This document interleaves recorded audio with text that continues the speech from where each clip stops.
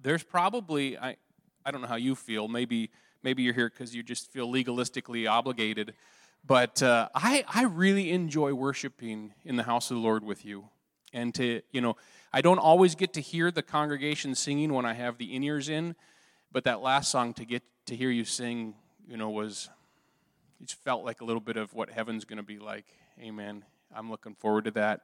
So this is the last Sunday where Pastor Pat is on his sabbatical. So all of your angry emails that you've been saving, you can unleash tomorrow morning at 8 o'clock because he's been waiting for them, I'm sure. I hope he comes back refreshed.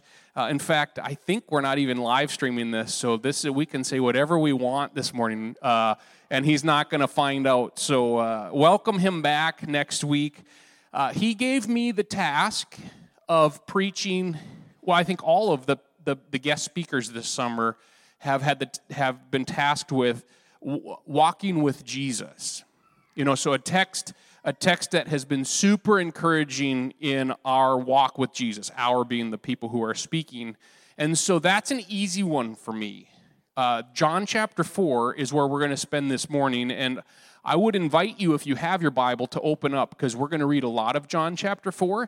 Not all of it, but most of it. I would encourage you to read all of it later, but for sake of time, we're only going to read parts of it. But John chapter 4 radically changed my life.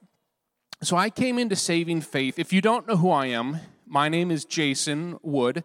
I'm just a member here, but I did serve in pastoral ministry for 18 years before moving back to Grand Forks to run Northland Christian Counseling. And so I used to preach on a regular basis, and so this is quite comfortable for me. Well, I came into Saving Faith when I was 18 years old. So I graduated high school from Red River and then went to a Bible camp where I met my wife. And that's the first time we met, and we knew we were going to be happily married, and we are. We celebrate 20 years in October, so I know what you're thinking. Did you get married when you were 10? Yeah, that's what it looks like, but no. So she sent me texts. What are we going to do for our 20th? And I said, you think we're going to make it that far? And she did.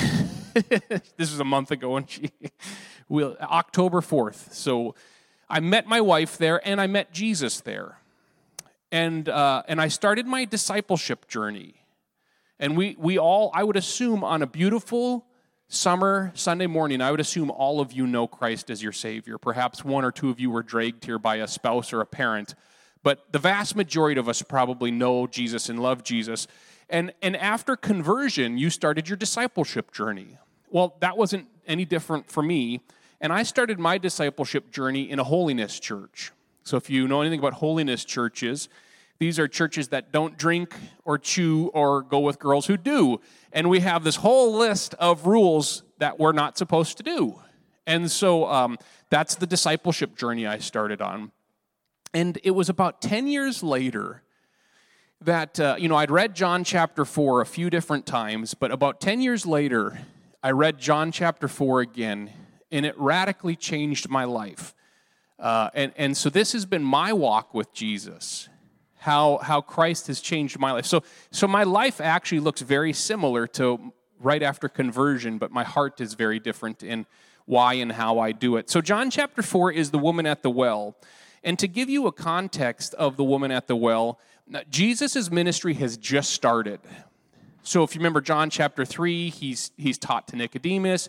He's recently picked his 12 disciples. He's just started his miracle ministry, and he's very popular. He's so popular, in fact, the Pharisees start questioning who this carpenter from Nazareth is. And because of this, Jesus decides to go away for a bit, and they're going to walk through Samaria. And so him and his disciples literally go on a walk. So we're walking with Jesus this morning. And while he's on his way, he stops at a well in Samaria, and he meets a woman. And so we're gonna read that text. One of the challenges of our faith journey is our call into sharing our faith. And we're all called to be evangelistic in our heart. Now, we might not all be evangelists, but we're all called to share our faith. And if I'm just honest, now I know you see a gregarious person right now, but I'm actually a very, very deep introvert. And so being around people is exhausting for me. So even after church today, I'll just be exhausted. And it's not because you've done something wrong. It's just how God knit me. It's how he made me. And so for me to share my faith with others is actually very taxing. And perhaps there's one or two of you who has more of an evangelistic gift, but the rest of us probably struggle with sharing our faith. And to make things worse, we probably know like one person who's really good at sharing their faith, and they make us feel bad.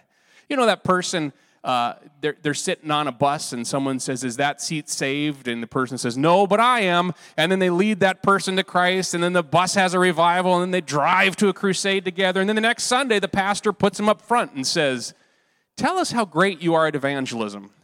And the rest of us probably, if we're honest, struggle a little bit because nobody likes rejection. Do you like rejection? Of course not. Nobody likes rejection. So sharing our faith, there's a risk. But I want to challenge us this morning to maybe have a different framework for what it would look like to walk with Jesus and what it would look like to share our faith. The word evangelism in the Greek is just two words put together, the letters EU and angel. So you know what an angel is. It's a messenger. And EU simply means good.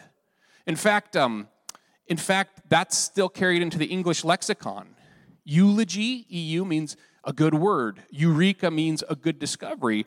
And so evangelism in the Greek literally means sharing, bringing the message of the good news. You can do that.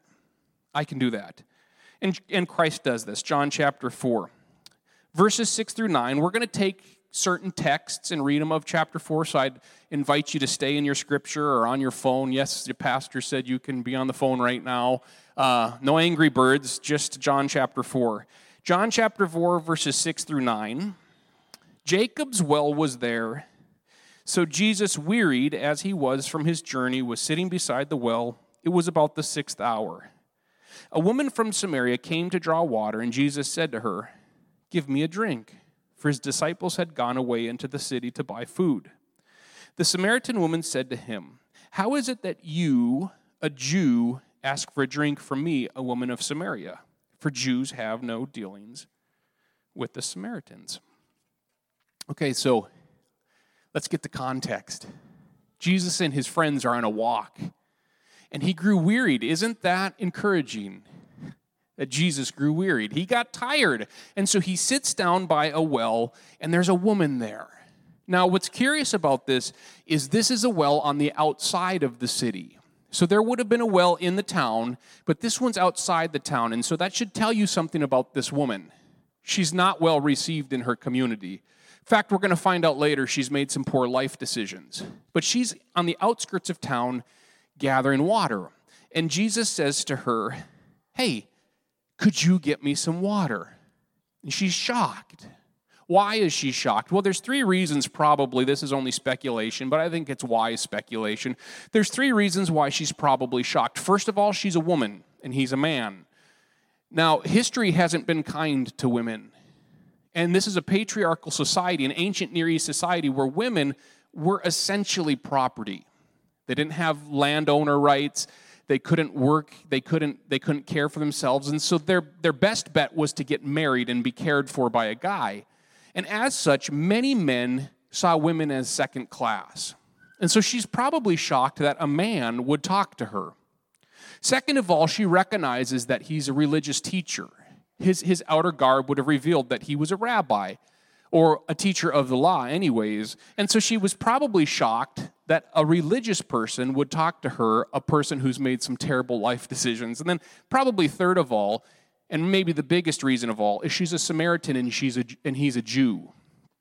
Samaritans and Jews don't have anything to do with each other. And this isn't a study on Samaritans, but essentially you just go back to 750 BC. When the exile happens, the Jews are taken, and some stay behind, and those intermarry, and they become the Samaritans. And so these are betrayers of Judaism. These are people who only have the first 5 books of the law, so they're keepers of the half-truth. And so Jews absolutely despised them. So she says, "I'm just shocked that you would even talk to me." Verse 10, Jesus answered her, "If you knew the gift of God and who it is that is saying to you, 'Give me a drink,' you would have asked him, and you would have given him, and he would have given you, living water." Okay, this is a big deal. In fact, she's surprised. We won't read the text, but she's surprised. She wants living water. She's not thinking in spiritual senses. He says, don't be shocked that I even talked to you. If you knew who was talking to you, you would ask for living water, and I would give it in abundance. Now, we are a people that is blessed. We go, I bet you this morning you went to your faucet, and you turned it on, and none of you were surprised when water came out. Well, that's historically a new thing. Indoor plumbing is relatively new. And so for her, she had to go to the well on the outskirts of town, get gobs and gobs of water for bathing, for cooking, for washing clothes. And so getting water was quite cumbersome. And so he offers her living water, and she says, yes, please. That'd free up 5 hours of my day. I'll take that. Jump down to verse 15. We'll continue in the narrative. The woman says to him, "Sir, give me this water so that I will not be thirsty or have to come here to draw water." Jesus said to her, "Go call your husband and come here." The woman answered him, "I have no husband." Jesus said to her, "You are right in saying I have no husband, for you have had 5 husbands, and the one you now have is not your husband. What you have said is true." The woman said to him, "Sir, I perceive that you are a prophet. Our fathers worshipped on this mountain, but you say that in Jerusalem is the place where people ought to worship." And Jesus said to her, "Woman, believe me, the hour is coming when neither on this mountain nor in Jerusalem will you worship the Father. You worship what you do not know. We worship what we know, for salvation is from the Jews.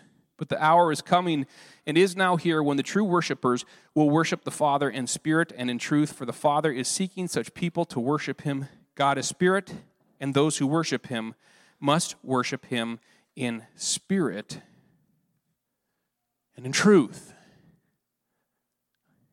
She says, "Give me some of that water, please. I would love to have it." And he says, "I'm not talking about physical water. I'm talking about life-giving water, spiritual water, water that will soothe your soul." And now she realizes she's with someone special. She realizes that she's with a deep teacher of the law. She might even be with the Messiah. She kind of alludes to that later. We'll see that. And so she gets this thought: if I have 1 second to ask a question to the guy who might know the most about God, I'm going to ask him an important question. And what is the most important question? Is what I believe true? Am I doing this right?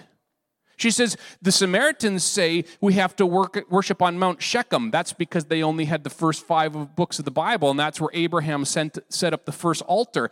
And she says, but the Jews say we have to worship on that mountain. Which mountain are we supposed to worship on? That's a great question.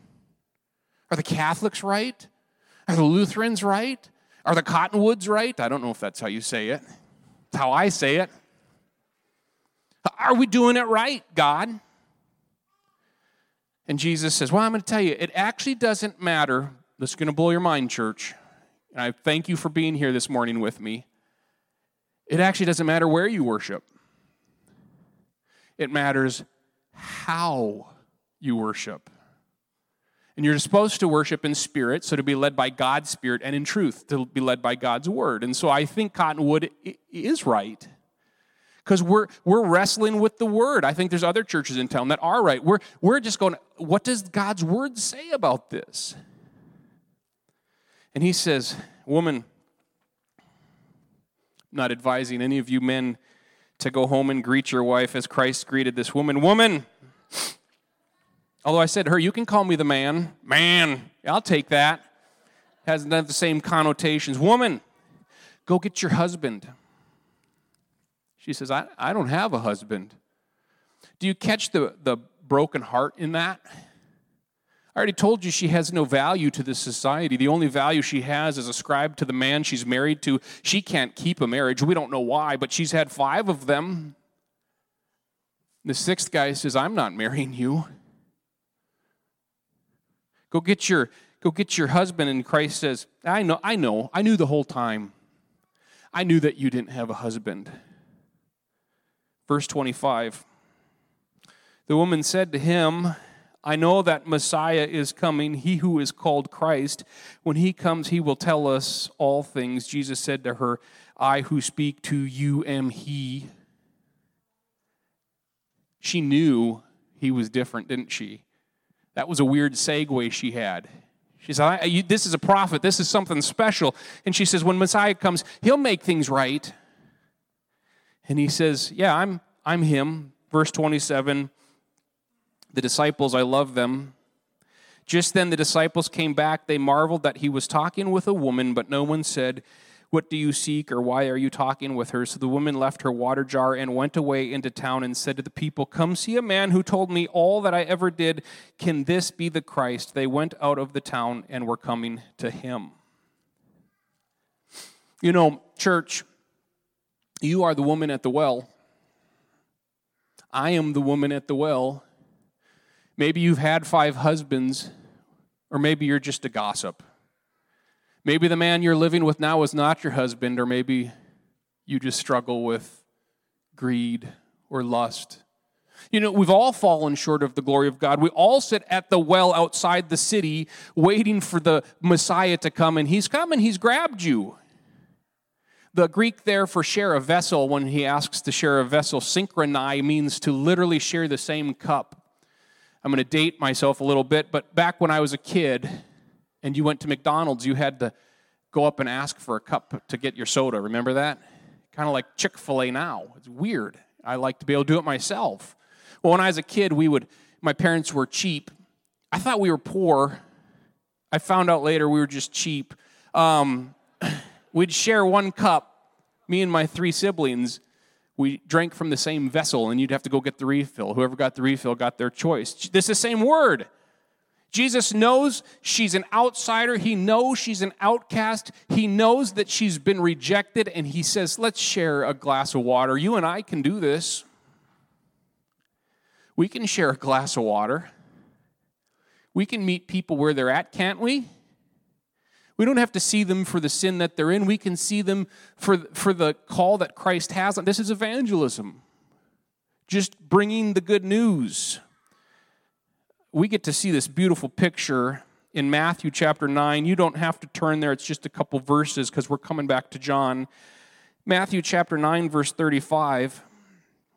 Jesus went throughout all the cities and villages, teaching in their synagogues and proclaiming the gospel of the kingdom and healing every disease and every affliction. And when he saw the crowds, he had compassion for them because they were harassed and helpless like sheep without a shepherd. Then he said to his disciples, the harvest is plentiful, but the laborers are few. Therefore, pray earnestly to the Lord of the harvest to send out laborers into the harvest. Jesus looks out at the people. My wife and kids were at the state fair yesterday. Sea of people lost. As far as the eye can see, he looks out and he's moved with compassion. The Greek word there, you'll love it, splankna. It means he's moved in his bowels. The bowels are the second brain, by the way. We in a Western society say, I love you with all my heart, but that's not accurate. We actually feel love where? In our bowels. That makes a terrible Hallmark card, though, so we moved it to the heart. But you know, you get sick to your stomach. Jesus is sick to his stomach when he sees the lost. Are you sick to your stomach when you see the lost? He has compassion. He says, there's wolves seeking to devour. Don't pray for the harvest. The harvest is plentiful, but the workers are few. We're not going to run out of the lost. We're running out of workers, Jesus said. Years ago, we lived in Rugby, North Dakota, and we got this just dream house. We did. We were blessed with this beautiful custom-built home that had been in disrepair, and so we got it for a song, and we went to fixing it up. But in the backyard, there was this giant raspberry patch. I don't know if you know anything about raspberries. They're basically a weed. They just keep growing and overtaking you, but they're a flavorful weed. They're good tasting.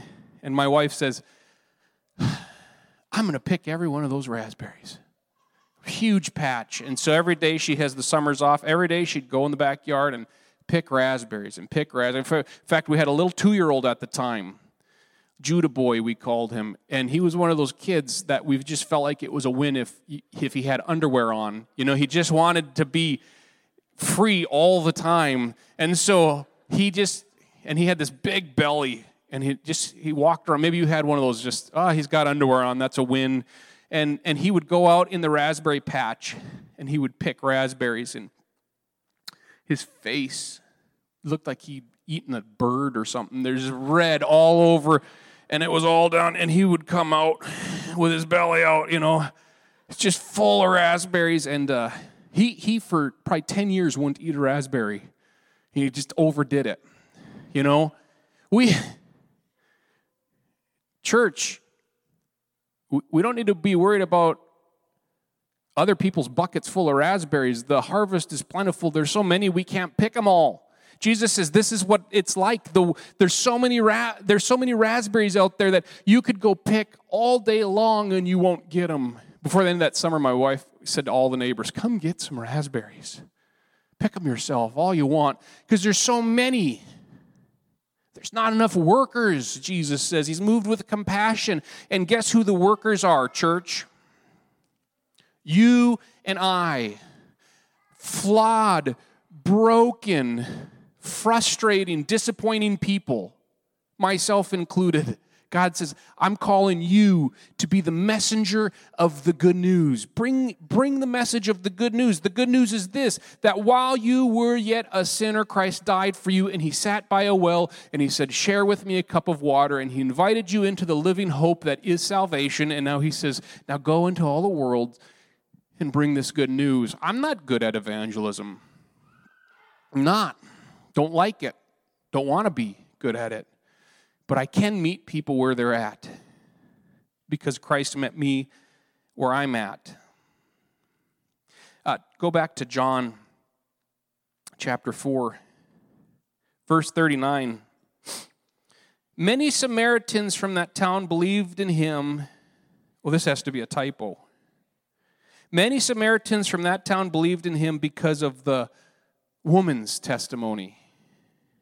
He told me all that I ever did. So when the Samaritans came to him, they asked him to stay with them, and he stayed with them for 2 days, and many more believed because of his word. They said to the woman, it is no longer because of what you said we believe, for what we have heard ourselves, and we know that this is indeed the Savior of the world. We have the first missionary right here. We do. This woman of ill repute goes back to town, and I'm going to tell you something. She has to be changed somehow because the men of the city hear her and they go and they believe because of what she says, and then they see it for themselves. She brings the good news. You can do this. You're just the woman at the well. You're just one beggar telling another beggar where you found the food. That's it.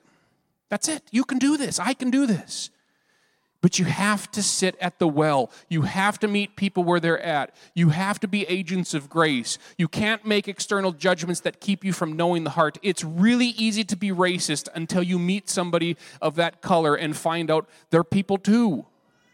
And we do this. We theologically do this. We judge, and we don't sit down and have a glass of water, and we're not messengers of the good news. Years ago, back at that place, Rugby. We had this, we took over this church that had gone through a split. There might have been 15 people on a Sunday morning, seriously.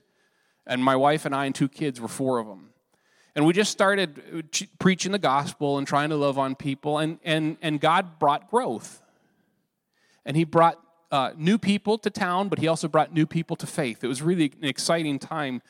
And one of these people was a guy by the name of Steve. Steve was an interesting character. So his wife came to church. He didn't. And she was very godly, and she prayed for him all the time. And one Sunday, she finally got him to come to church. And Steve was a rough character. He was a truck driver. He wasn't a person of faith. He'd felt judged by the church his whole life. And he came to church. And then the next week he came to church. And then the next week he came to church, and a couple months went by, and he talked to me after service, and he said, I need to get baptized. He came into saving faith. And just because people loved him, that's it. He came to church, he heard the word, people loved him, and he came into saving faith. But that's not the end of the story. So I got a chance to baptize Steve. He was probably in his 60s, and he became one of our most faithful members. He was a servant. He had a servant's heart, so he'd volunteer, he'd do anything. And one Sunday, the church by now had grown pretty large, so it was always kind of hard to see new people. And one Sunday, this guy came in, and probably a guy in his late 50s, early 60s. He came in with his wife and a couple adult children, and never seen him before in my life. And so after service, I made sure I wanted to grab him and introduce myself. And so I said, I just want to welcome you to church. And he said, I'll never forget it. He says, that was the best bleeping talk I've ever heard, he said. He didn't say bleeping. I don't let the lightning strike. I'm standing too close. Can you say that in church? But this is the kind of guy he was. And so I said, he must be new to the faith. He wasn't even new to the faith. He was checking out our church. And so I said, well, why did you decide to check out our church? And he says, well, I drove by last Sunday and I saw Steve going into your church. And I figured any church that would let Steve go there would probably let me go there. I had a chance to baptize him and his wife and his adult son. I got a chance to do the wedding for him and his live-in girlfriend, and I got to be a part of their small child growing in the faith. It was super exciting. And you know who did it? Well, the Lord did it, but he did it through Steve coming to church. We're just called to be messengers of grace, agents of grace. One beggar telling another beggar where to find the food, just like Christ did, where he sat down, he says, I don't care that you've sinned. I don't care that you've fallen short. In fact, I came to seek and to save that which was lost. And it isn't a shortage of raspberries. It isn't a shortage of harvest. It's a shortage of workers. And so let me encourage you to just walk with Christ, to share your faith, to sit down and have a cup of water, maybe even literally have a cup of water with someone, to meet people where they're at and invest in them and then invite them. And you can just invite them to church even. You can cop out. You don't even have to tell them about your faith. You can say, come to church, and maybe the pastor will do it. That's fine. But I would invite you to share what Christ has done with you, because you are a missionary to the Samaritan village. Years ago, and I'll finish with this, the worship team can come up. Years ago, I was serving in the Army Reserves at the time. I wasn't super patriotic.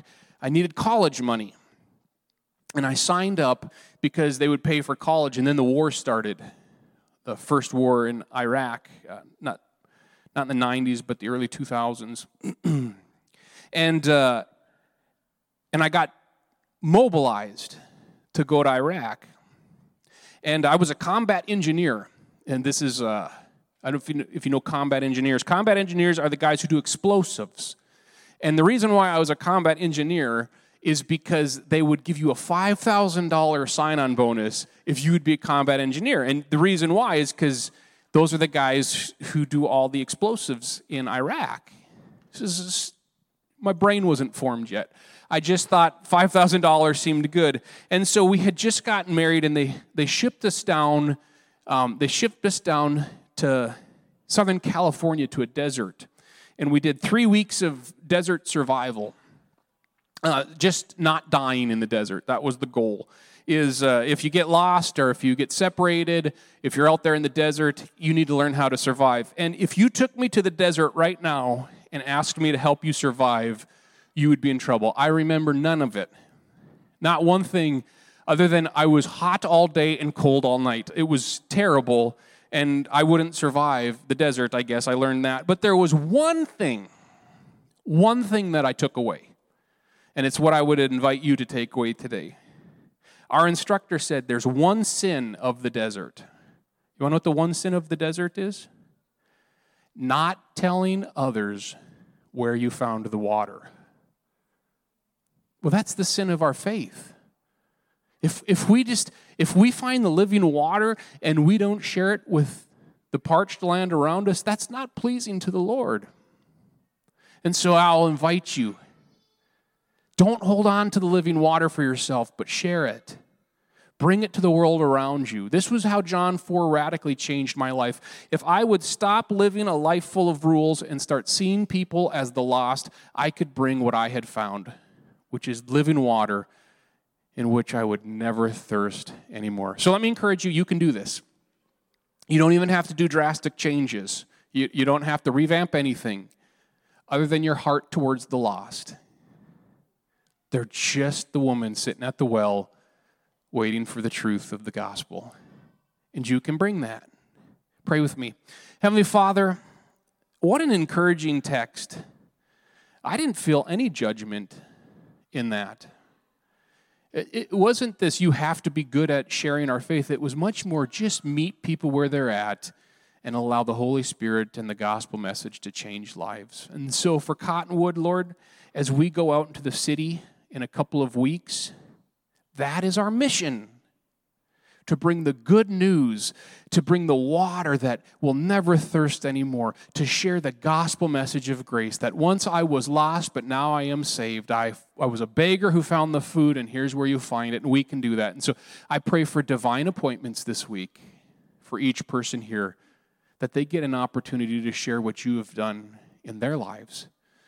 Not so that Cottonwood can grow, but so that the kingdom of God can grow with the lost being found. We thank you for everything you've done, Lord, but most of all, the gift of life that you bought for us on the cross. You died for my sins, and I thank you for that. Now help me to live for you. It's in Christ's perfect and holy name we pray these things.